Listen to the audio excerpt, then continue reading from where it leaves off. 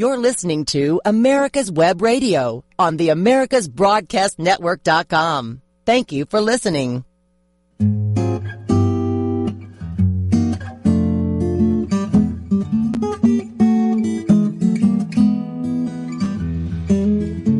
Welcome once again to the Doctor's Lounge, coming to you from the heart of Georgia's 6th Congressional District, which, unless you've been living under a rock, you have heard quite a bit about, probably more than you ever wanted to, about our little neck of the woods here in North Atlanta. News regarding a just recently resolved major political battle between two candidates fighting to fill the seat vacated by Tom Price as Donald Trump appoints him to the head of HHS. It's a very interesting battle. It's over now, and if you've been listening to TV, you've heard all sorts of crazy stuff about what's going on there as the rain continues to fall here in Georgia. If you hear me disappear from the microphone suddenly, it's because I see animals walking in pairs outside my door as the rain continues to fall, or if the house floats away or the floodwaters start to rise. Hopefully we can avoid all that as we get the show done today. But I'm going to offer you just a couple of thoughts about this race that's just been decided, Karen Handel versus John Ossoff. You've heard everything else politically, and of course, much of this falls outside the bounds of the Doctors for Patient Care Foundation as a 501c3. But a couple of comments that I think are nonpartisan enough to safely share, and stuff that maybe you haven't heard before. I think if you were to design an experiment to test the power of political machines to influence or win or deliver winners in political elections, I think this race between Handel and Ossoff is the experiment that you would design. Why is that? Well, because the political machine that's brought in is from outside. Right. There are no roots in the 6th Congressional District, which is traditionally a Republican district. This was folks from California and folks from New England, the National Democratic Party trying to influence this election, encouraged by the statistics you've heard before. This district barely went for Trump in November, and that maybe it was ripe for the picking to flip, as we have no incumbent since Tom Price was appointed to HHS. So it's a perfect experiment. You have no incumbent. You have a very strong machine that is coming completely from outside, completely unfamiliar to the district, and a candidate for the Democrats who is also completely unknown. I had never heard of John Ossoff before this election, and no one else had either. And so it's somebody with no opinions, no message, no experience. And again, I don't mean to bash the man. He's only 30 years old, I think, for crying out loud. Nobody that age, certainly not me when I was that age, had enough knowledge of the world to have any kind of vision relevant to joining the United States Congress. I think he was just too young. He's an empty vessel. He had no choice but to do what other people told him and to say what other people told him to say. And so you have this empty vessel candidate. And so he's got no way to get votes except through the political machine that reaches out to their Democratic constituency and says, vote for this guy because we said so. Period. What's he stand for? I don't know, but vote for him. Why? Because we're telling you to. And so how powerful can those forces be? And it turns out not powerful enough. And I find that rather gratifying, not because the Republican beat the Democrat, but because I was very discouraged after the 2012 presidential elections. I felt like it was the Democratic political machine that delivered that victory for Obama and the Democrats. And I felt like, gosh, if that's the way it's going to be, then, the folks, elections get decided in smoke-filled rooms, not at the ballot box. And that was a very depressing thought. So the idea that doesn't work, or at least doesn't work all the time, I found to be something that was very gratifying. So that's thought number one. Thought number two about this election, and again, this is probably something you've heard before, nothing very profound or insightful, but I'm tired of political polls. I'm tired of political polls because they are no longer an objective instrument to measure what's going on. They're no longer the equivalent of, licking your finger and putting it up to the breeze to figure out which way the wind is blowing. They have become propaganda tools. If you want to increase voter turnout, you report a poll or you create a poll that shows it's neck and neck, and so you'll get turnout on both sides. If you're feeling confident and you want to discourage the other side or intimidate the other side, come out with a poll that says your candidate's winning by a huge number of points.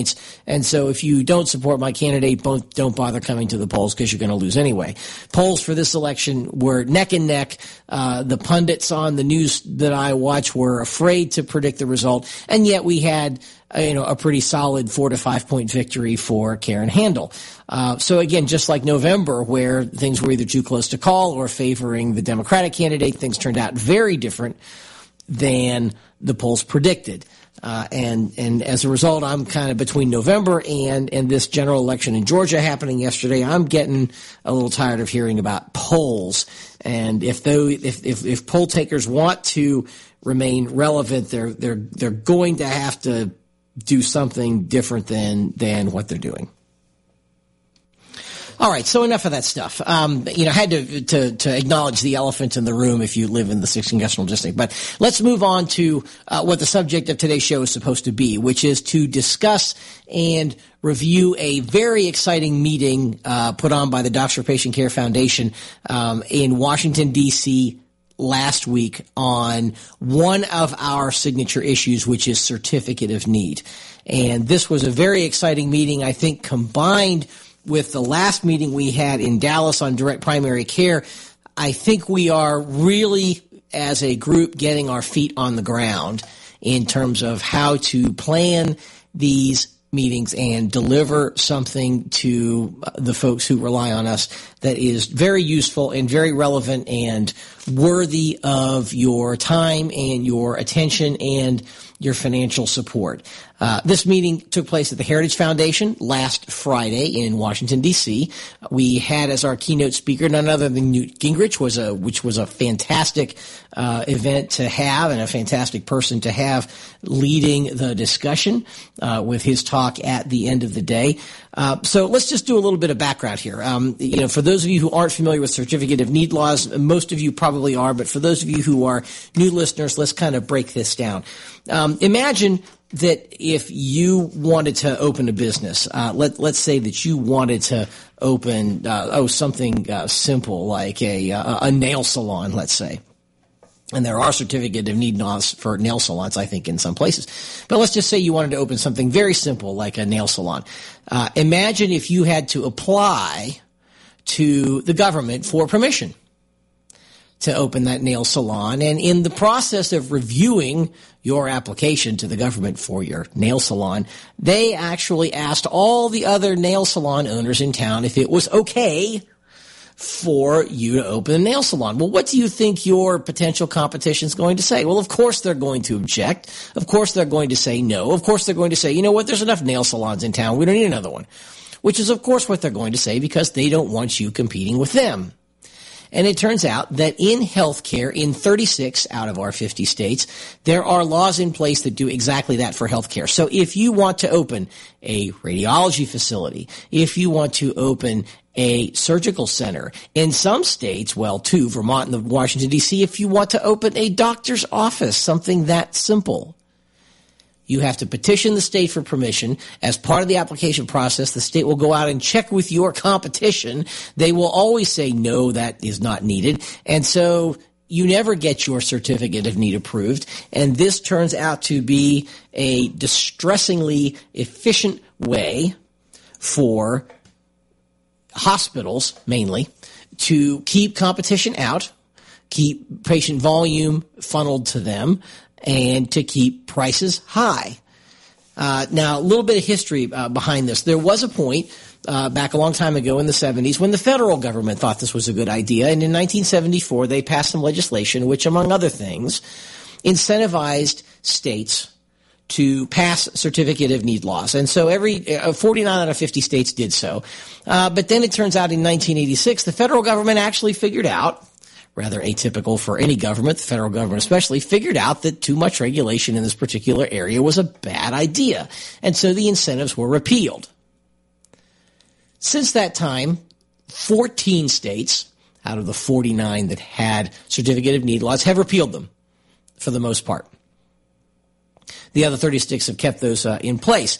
And the problem is that by the time the 36 states kind of wised up potentially as to what was going on, the hospital lobbies and probably the insurance lobbies have kept things so tightly controlled in the state legislatures and state legislatures that we have been unable, including in my home state of Georgia, or where I currently live in Georgia, that it's been unable, despite the obvious logic to the contrary, been unable to repeal certificate of need laws. So the purpose of this meeting was to pool everyone's knowledge, pool everyone's expertise, and come up with a message and a strategy to move this ball forward in states where, the walls have been, thickly built and the protections and political infrastructure is in place to ever keep certificate of need laws from being repealed.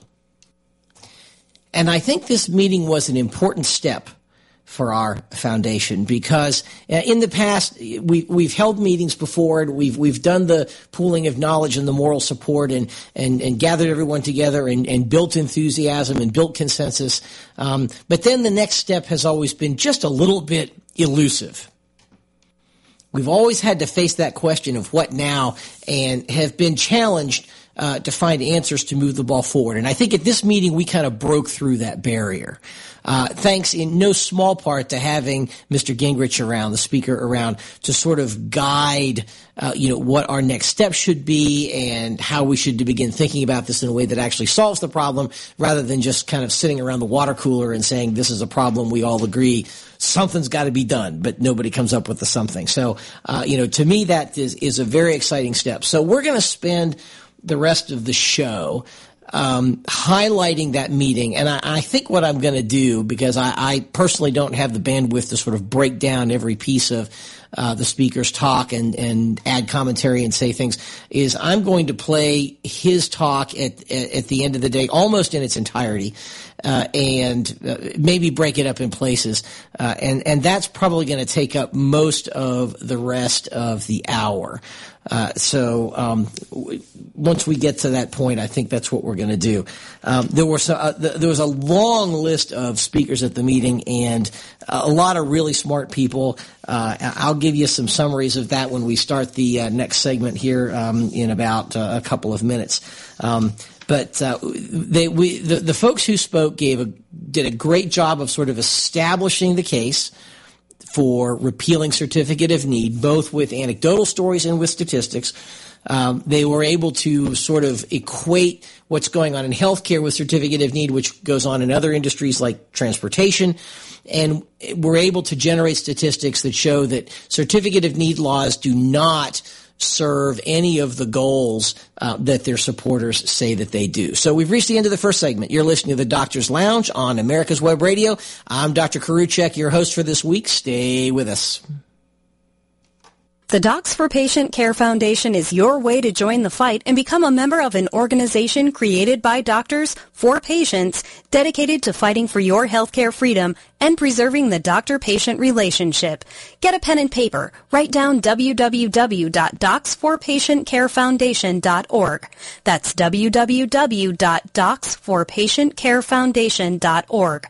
Go to our site and please make a generous tax-deductible donation and join the fight today. Thank you. Coming soon, only on AmericasBroadcastNetwork.com. The Insurance Deal.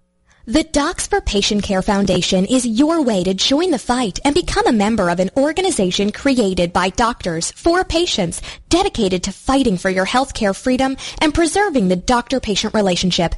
Get a pen and paper. Write down docs4patientcarefoundation.org. That's DOCS, the number 4, patientcarefoundation.org. Go to our site and please make a generous tax-deductible donation and join the fight today. Thank you.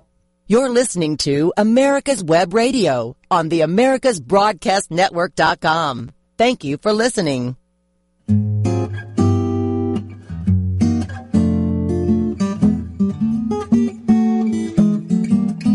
back to the Doctor's Lounge. This is Dr. Karuchek, Dr. Mike Karuchek, your host for this week. Thanks very much for your time to listen to our show, broadcast on America's Web Radio every Thursday morning at 8 a.m., and also available on podcast through the America's Web Radio website or on iTunes. So we encourage you to listen whatever is best for you on Thursday mornings or at your convenience via podcast.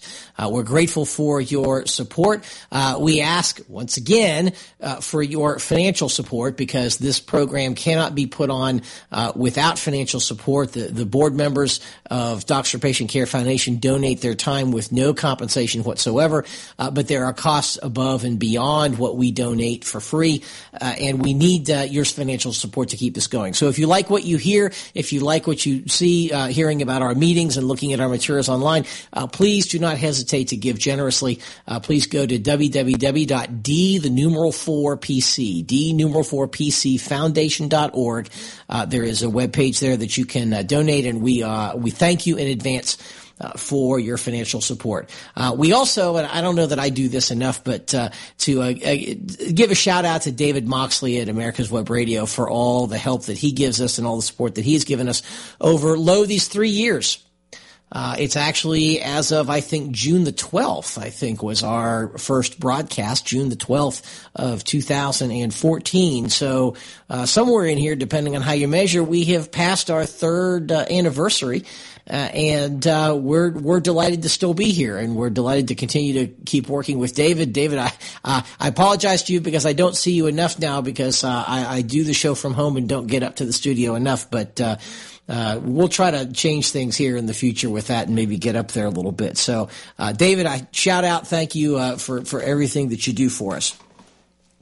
So back to the topic at hand, which is the recently completed meeting at the Heritage Foundation, made possible by a grant from the Cyril Freedom Trust, and hosted by the Heritage Foundation in Washington, D.C., on Certificate of Need, sort of a meeting of the minds, a ability to fill in the facts so that everyone's knowledge base is complete, and then with the help of our keynote speaker, Newt Gingrich, sort of come up with some strategies, sort of direction, a way for us to take all of this shared knowledge and enthusiasm and move it forward.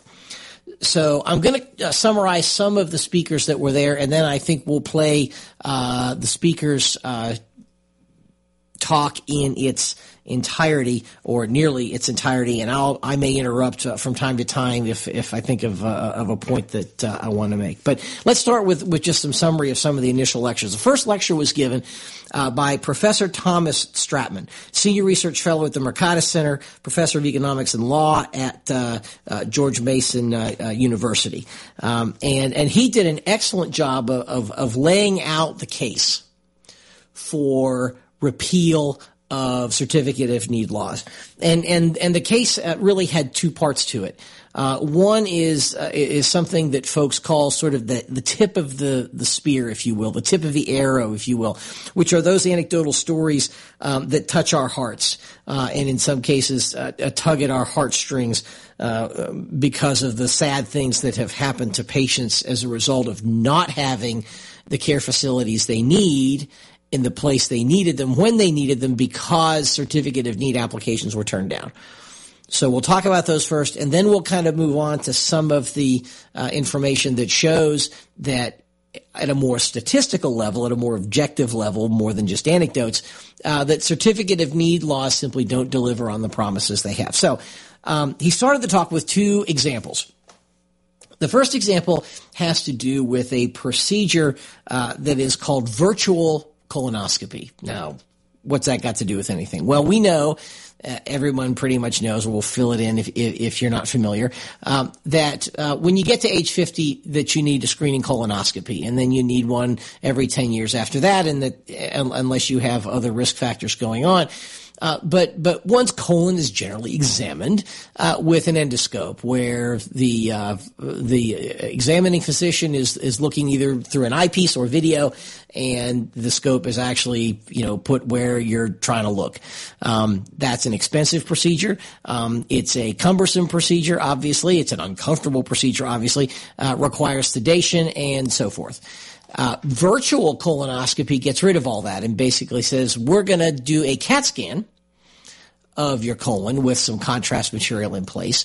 And the imaging resolution with currently available technology is so good that you can create an image of the inside of the colon without actually sticking a scope in there to look. That the CAT scan can scan the inner surface of the colon, and then with computer imaging technology can actually rearrange that image such that you're inside the colon looking at the image. It's kind of like a flight simulator, if you will, where it looks like you're flying an airplane even though you're not. And so you can actually fly through the colon, so to speak, and examine the inner surface of the colon, looking for polyps and tumors and that sort of thing, without actually having to sedate a patient and place a long, flexible instrument in an uncomfortable spot. So in addition to an improved patient experience, it's also been documented to be more cost-effective as a screen. And there was, I believe, in the state of Virginia, there was a physician named Mark Baumel who was trying to open some imaging centers in Virginia to bring virtual colonoscopy to Virginia. The technique is already in use in Delaware, and I think has been demonstrated to be cheaper and safer and more convenient.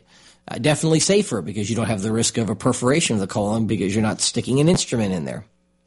Well, it turns out that the state of Virginia denied Dr. Baumel's request for a certificate of need to open imaging centers to do this, and so this technology has been denied to the good people of Virginia.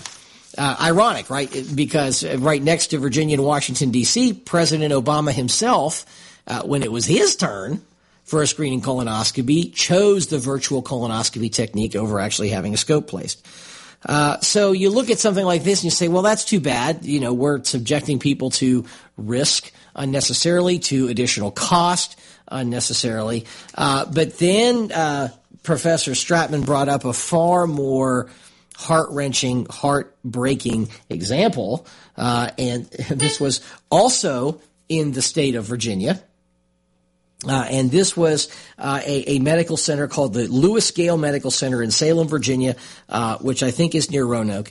And in 2010, Lewis Gale Medical Center applied to the state of Virginia for a certificate of need for a neonatal ICU, saying that, we're in a location where the number of births has gone up significantly. We clearly have a need to do this hospital. The doctors were behind it. The administrators were behind it. The public was behind it. I think something like 96 people showed up to the CON meeting.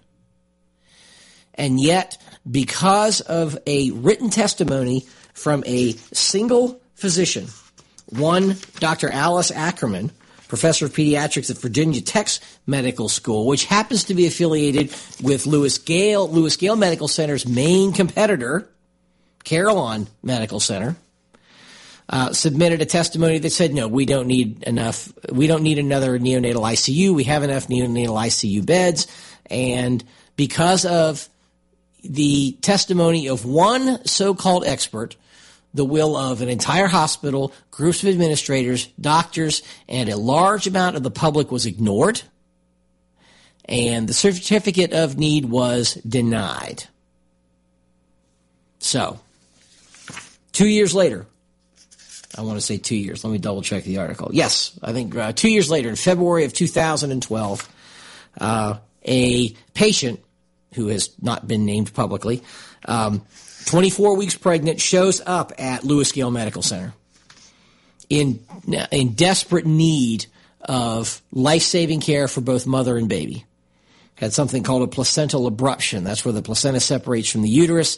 Not only is the baby in immediate danger because now the baby's oxygen and food supply is threatened, But the mother is in danger because the baby can't be delivered, and there may be a large amount of bleeding that becomes life-threatening. So you have this major problem where the mom needs serious perinatal care, the child needs a neonatal ICU. Well, they tried to get the neonatal ambulance teed up to take the child to Caroline Medical Center, but the ambulance was on the other side of town.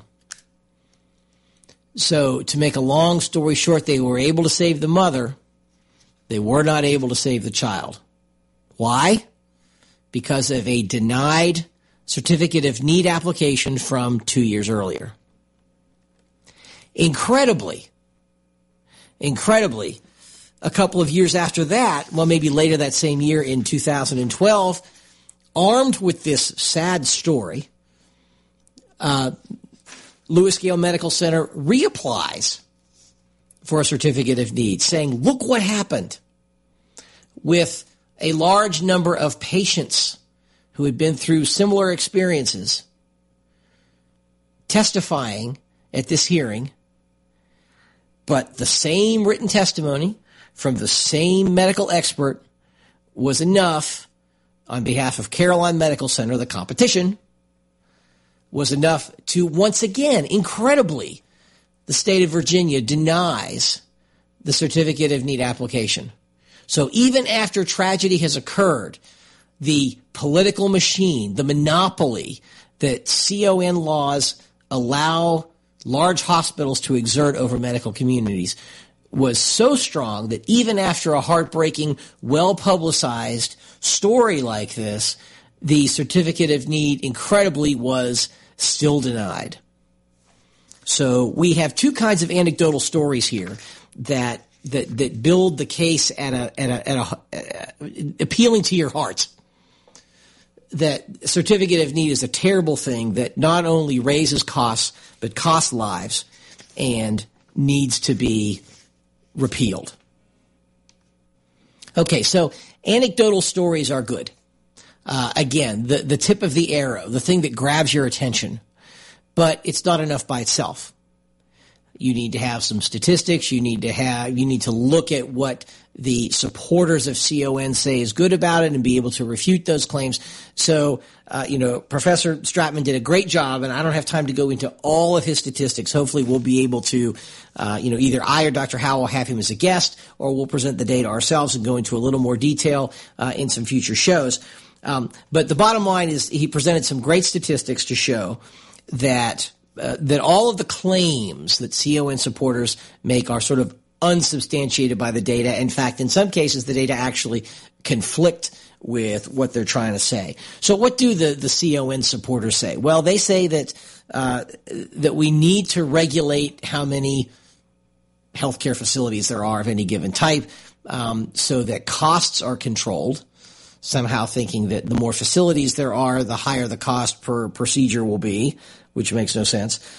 That somehow limiting the number of facilities ensures access to care, especially ensures rural access to care. You know what? I'm 10 seconds over. We're going to have to cut off right here, and I'll sort of pick up where I left off. I do this to guests all the time, so it's poetic justice. Anyhow, we'll go to the next segment. You're listening to the Doctor's Lounge on America's Web Radio. Karuchak hosting this week. Stay with us.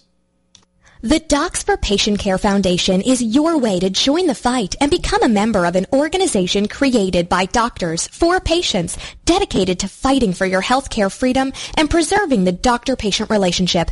Get a pen and paper. Write down docs4patientcarefoundation.org. That's DOCS, the number 4, patientcarefoundation.org. Go to our site and please make a generous tax-deductible donation and join the fight today. Thank you. Hi, I'm Dr. Mike Karuchak.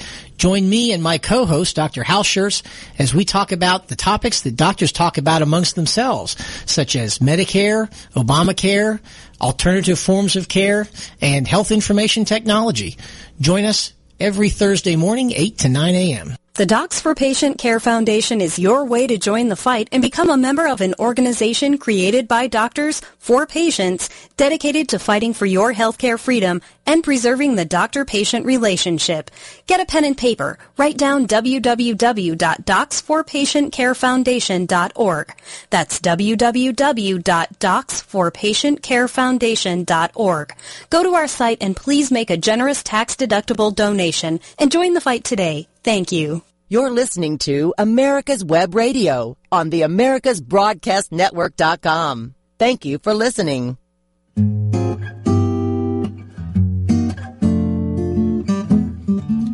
Welcome back to the Doctor's Lounge on America's Web Radio. Karuchak hosting this week. Thanks for sticking around. A really great show this week talking about a really fantastic meeting put on by the Docs for Patient Care Foundation, hosted by the Heritage Foundation in Washington, D.C., and supported by a grant from the Cyril Freedom Trust. And so we certainly give our thanks and gratitude to Heritage and Cyril for supporting the meeting. Also our thanks to former Speaker of the House, Newt Gingrich, for being our keynote speaker and really bringing all of this message together into something that can be carried forward into something that's truly effective. So anyhow, I interrupted myself mid-sentence to get between segment 2 and segment 3. So we were talking about Dr. Thomas Stratman's excellent presentation on certificate of need, establishing the case, both with anecdotal stories, which we talked about, and some statistics that we were about to get into, sort of at the 50,000-foot level.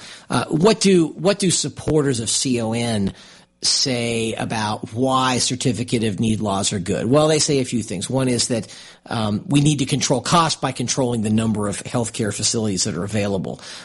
Number two, they say that we need to use certificate of need laws to ensure rural access to care, because if extra facilities are opened in rural areas, then the single hospital, often the single biggest employer in a small town, will be forced to close. And if they're forced to close, then folks will be unemployed, there won't be any care, et cetera, et cetera. They say that certificate of need laws are required to have access to charity care, to indigent care, since with every certificate of need that is issued, there is also issued, and we know this from our own surgery center in Georgia, there is issued a requirement that every year you need to provide a certain percentage of your care needs to be to indigent care or charity care. So do certificate of need laws improve or increase the amount of charity care that's given? It turns out they don't. And Mercatus and Dr. Stratman have excellent statistics to show that. And in fact, they have statistics. And again, we don't have time to go into those this week. Hopefully in future radio shows here in the near future, we'll maybe break down those numbers for you. But the bottom line is cost of care goes up with certificate of need. Makes sense. I mean, you're restricting supply. Demand is relatively inelastic for much of healthcare, and so costs have to go up. Quality of care, and this is very interesting because they make an argument which intuitively you think, well, if we concentrate the patient volume in a smaller number of centers, people will be better at what they do because of higher volume. It turns out that doesn't work either, that care is definitely not better. And some of the Mercatus data shows that for things like congestive heart failure and some other things, the quality of care is actually worse, that mortality may be 5% higher in states with certificate of need.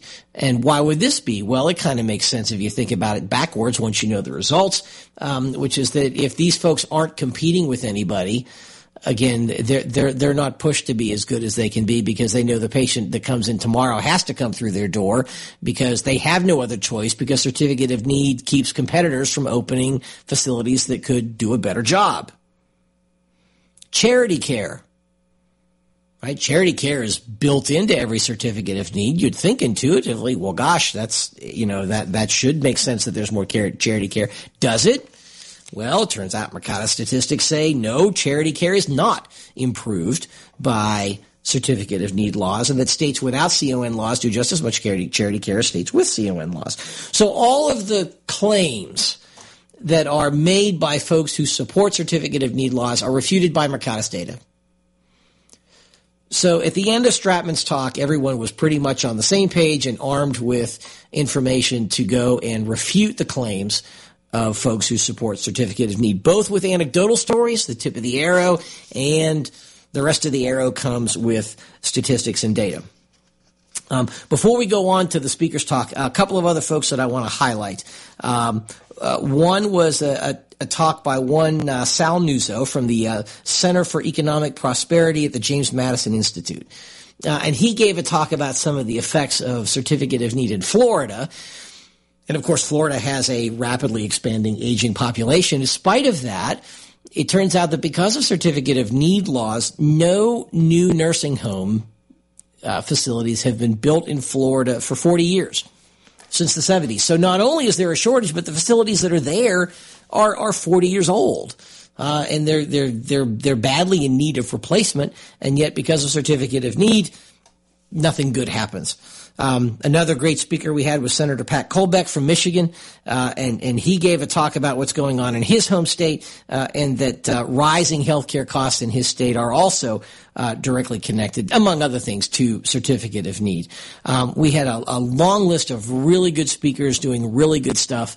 And my problem in coming up with a show today wasn't to get enough material, but to somehow filter through all the material there was to be had and come up with something meaningful for you in an hour. Best I can do is to summarize some things, and then I think it's worth it for us to listen to the speaker's talk almost in its entirety. I'm going to get ready to tee that up here in just a second, and I may stop and start the playback to make certain points that occurred to me or some stuff that may have come up in discussion sort of offline. But here we go.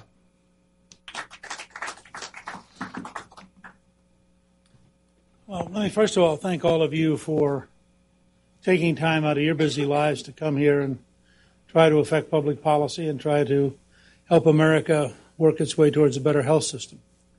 Let me say, as part of my background, when I was a history teacher, my dad was a career soldier in the infantry, and I spent a long period trying to figure out how the system works.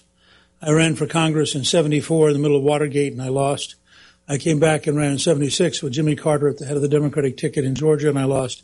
And I finally won in 78. But I began, as early as 74, I began dealing with health as an issue because you couldn't run for office. And between doctors, hospitals, pharmacists, and patients and insurance agents, and you name it, if you're going to be in politics, sooner or later you're going to talk about health care. And it turned out we were just chatting about this. I actually opposed Certificate of Need in 74, so I have a long tradition of... and mine was frankly just theoretical, that I think the idea of having bureaucracies set up decision-making almost guarantees politics and almost guarantees that the entrenched interests will always protect themselves. Along that line, I wrote a book a couple years ago called Breakout, and the subtitle was Pioneers of the Future and Prison Guards of the Past. And I made the case basically that if the stagecoach industry had had the right lobbyists, you wouldn't have railroads yet because they would have blocked railroads as unfair competition. So a lot of this, what we are going through, is normal. We've had, I think, two major challenges in how we've dealt with health now for the last 30 or 40 years. The one is that the way Washington defines the problem is exactly wrong.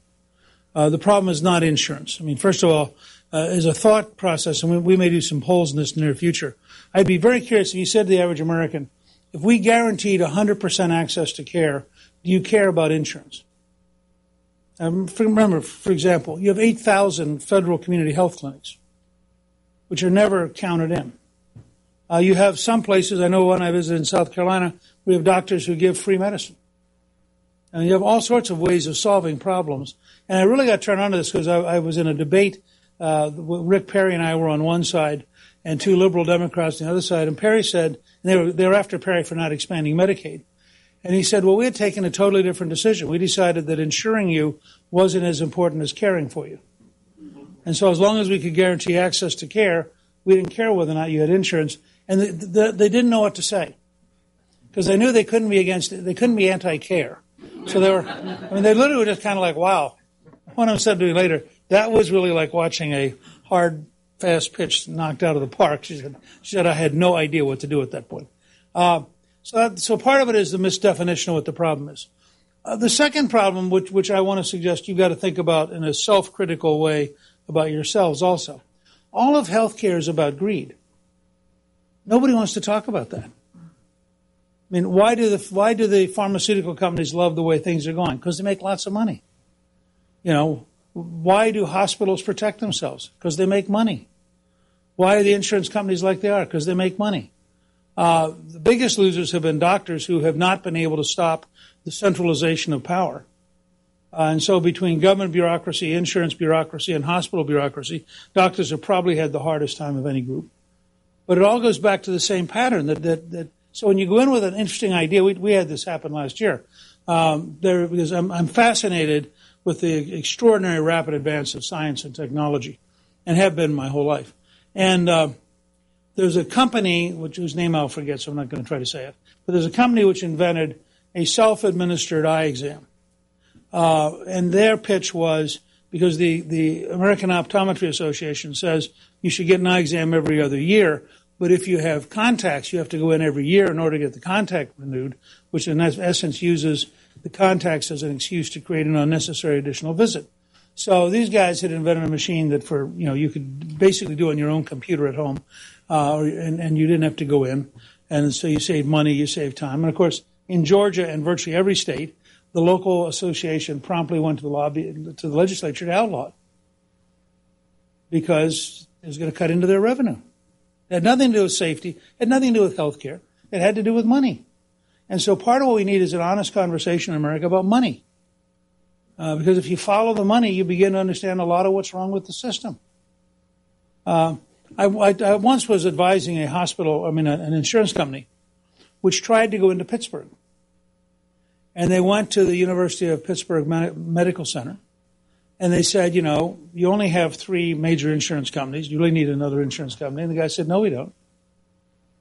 We have a perfect relation with the 3 insurance companies. And we have no interest in a 4th company coming in, and we will not negotiate with you because you don't fit our model.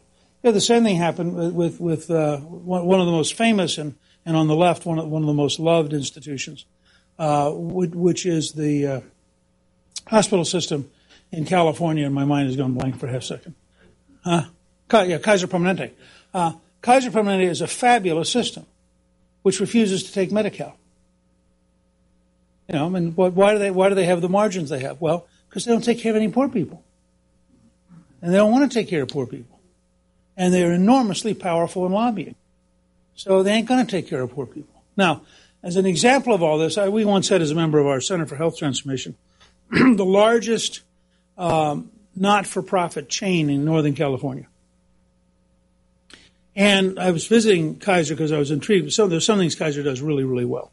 Their use of electronic medical records. I mean, they produced various problems with medicines earlier than anybody else because they have such quantitative databases. And they can see when certain things aren't working. So I was studying Kaiser, and I was talking to these guys. I'm going to cut that off right there. We're close to the end of the segment, and I want to get this part about EMR that he says all in one piece at the beginning of the 4th segment. You are listening to the Doctor's Lounge on America's Web Radio. We are giving you Newt Gingrich's keynote speech at our meeting on Certificate of Need. Stay with us. The Docs for Patient Care Foundation is your way to join the fight and become a member of an organization created by doctors for patients dedicated to fighting for your healthcare freedom and preserving the doctor-patient relationship. Get a pen and paper. Write down www.docsforpatientcarefoundation.org. That's www.docsforpatientcarefoundation.org. Go to our site and please make a generous tax-deductible donation and join the fight today. Thank you.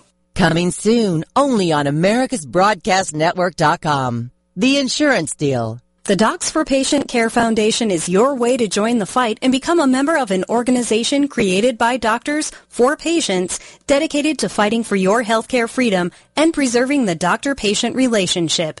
Get a pen and paper. Write down www.docsforpatientcarefoundation.org. That's www.docsforpatientcarefoundation.org. Go to our site and please make a generous tax-deductible donation and join the fight today. Thank you. You're listening to America's Web Radio on the AmericasBroadcastNetwork.com. Thank you for listening. Welcome back to the Doctor's Lounge on America's Web Radio. Karuchek, your host this week. Thanks very much for listening all the way through to segment 4. Really good stuff we have here. Excerpts from speakers at our Certificate of Need meeting at the Heritage Foundation, sponsored by the Cyril Freedom Trust, and keynoted by Speaker Newt Gingrich. So we're going to get right back into that talk, and I may try and back this up a second or two. You may hear a little bit of repeat here, but he's talking about Kaiser's electronic medical record system. So let's see if I can't back that up just enough and get that back up to so let you hear this whole thing on EMR with Kaiser. Here we go. Earlier than anybody else because they have such quantitative databases, and they can see when certain things aren't working. So I was studying Kaiser, and I was talking to these guys, Sutter Health, and they were both getting IT systems. And they were both getting the IT system from Epic. And they were consciously designed not to communicate with each other. That was part of the contract. And I said, what are you doing? They said, we don't want the doctors to have an ability to transfer. If we had a common IT system, then they could it would be as though your Visa card only worked at your bank, and any other bank you went to around the world, it wouldn't work because they wanted to keep you captive. And it's that kind of stuff. So you have to see, and the reason I'm telling you this is we don't today have the right language to explain what's going on. And so we get caught in morally sounding, the reason you need a certificate of need is because otherwise you're going to have all of these cheap operations come in that aren't going to be really doing the whole thing, and they're going to take advantage, and they're only going to do the high value things. They're not going to take on the low value things. And so here we'll be left as this poor hospital, and we have 6,000 employees, and we're going to crush you if you vote against us.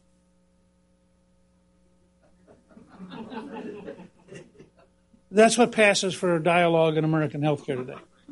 Does this make sense to all of you? Now,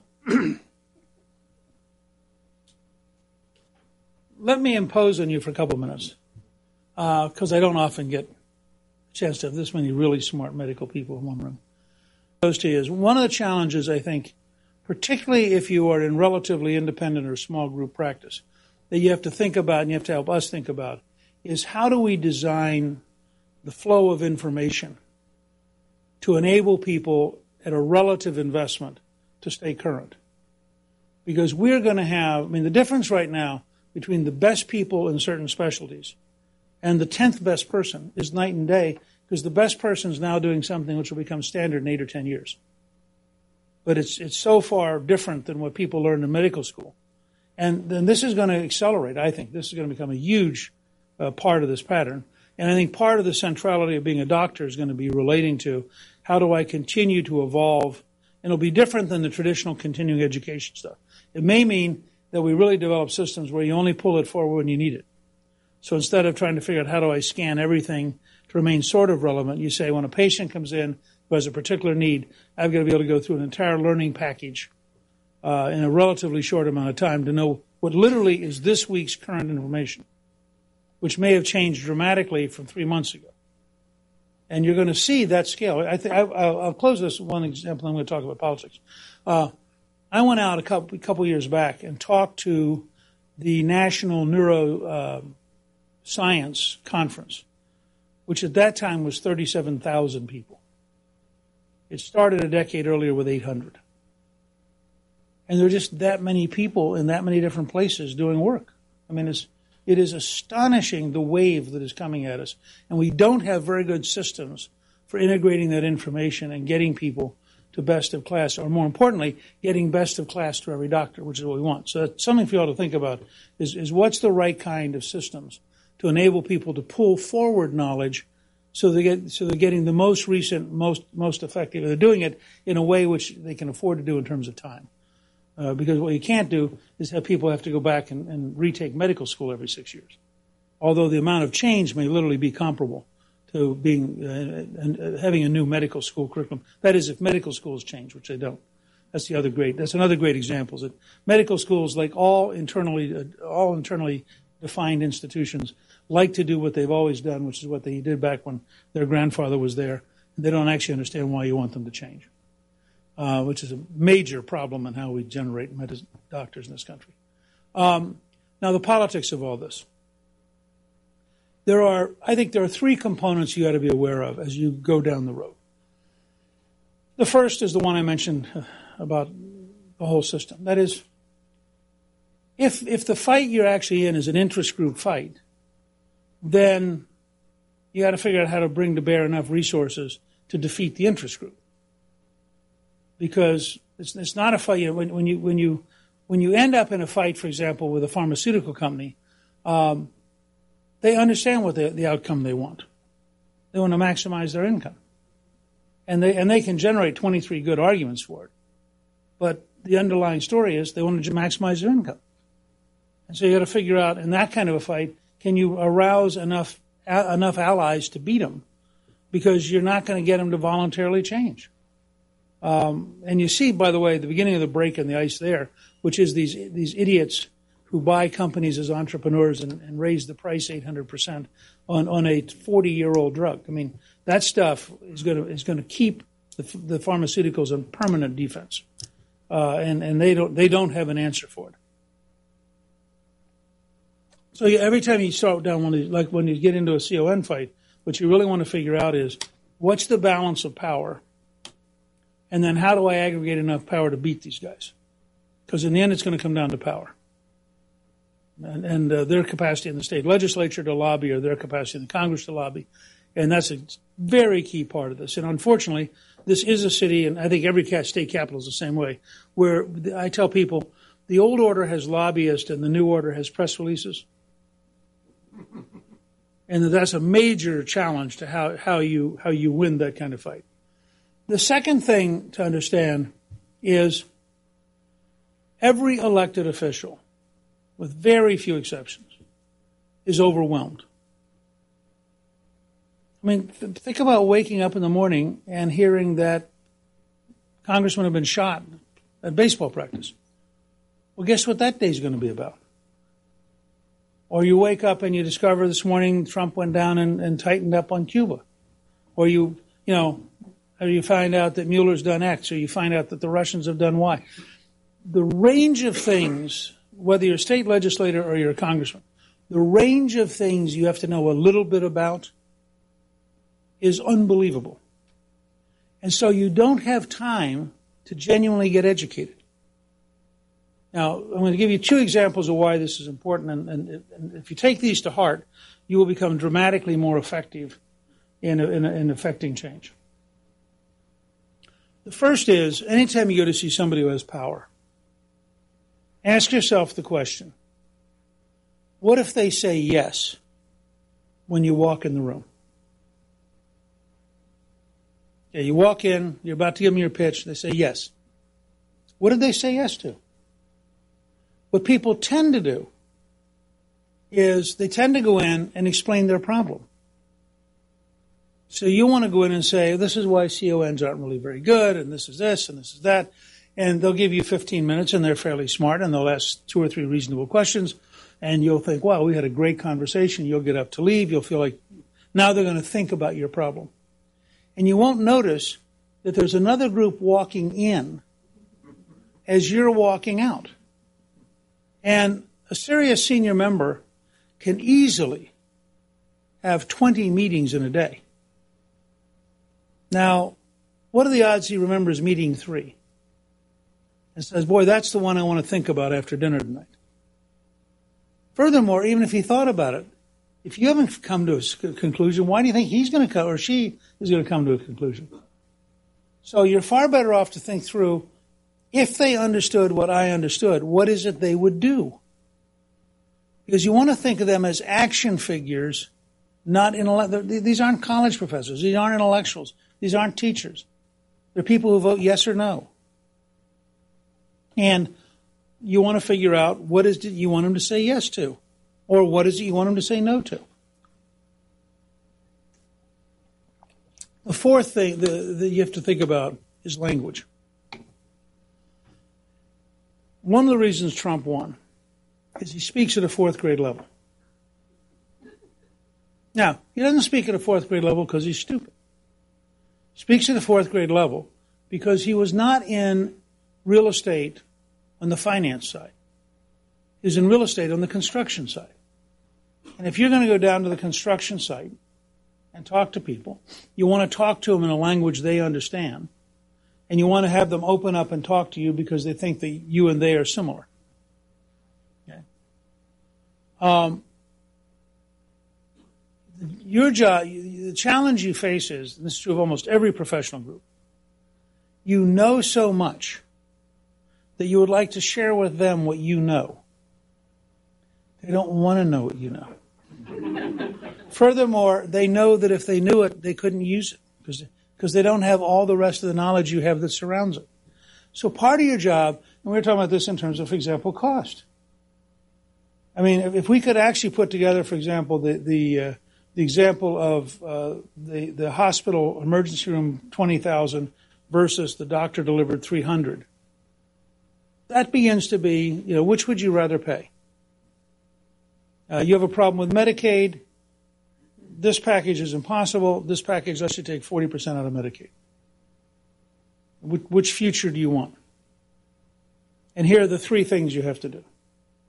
But you have to be in a position where you can explain in simple, understandable language what the outcome is that you are offering and what the action is which will get you the outcome. That's the heart of how to do this effectively. And the reason you want to do it in part is because that's what you want to say on radio and television. That's what you want to say on Facebook. That's what you say on Twitter. And that's what you want to say when you write an op-ed. So you have a common language that grows that enables people to say, okay, which do I like? Do I like the $300 price or the $20,000 price? And then you let the hospital executive come in and explain why the $20,000 price is a morally superior price because it is an investment in the virtues of a huge, giant bureaucracy. And your answer is fine. I mean, if you love paying $20,000 for a $300 product, go. That's fine. Just don't kid yourself. You've chosen to pay 68 times more than it's worth. This is called being a stupid shopper. And if the politicians of our state want to be stupid shoppers, maybe we should elect some politicians who are smart shoppers. Okay, so we're running out of time here at the top of the hour, but you get the idea. And this is kind of what I was saying at the top of the hour or at some point about how useful his comments were about us breaking through sort of the glass ceiling and getting to the next level. This advice that he was giving was tremendous. And I hope we have access to him again in the future so that we can really bring this forward into something that becomes actionable items and some success. So we're out of time. Thanks for listening. You've been listening to The Doctor's Lounge on America's Web Radio. You're listening to America's Web Radio on the AmericasBroadcastNetwork.com. Thank you for listening.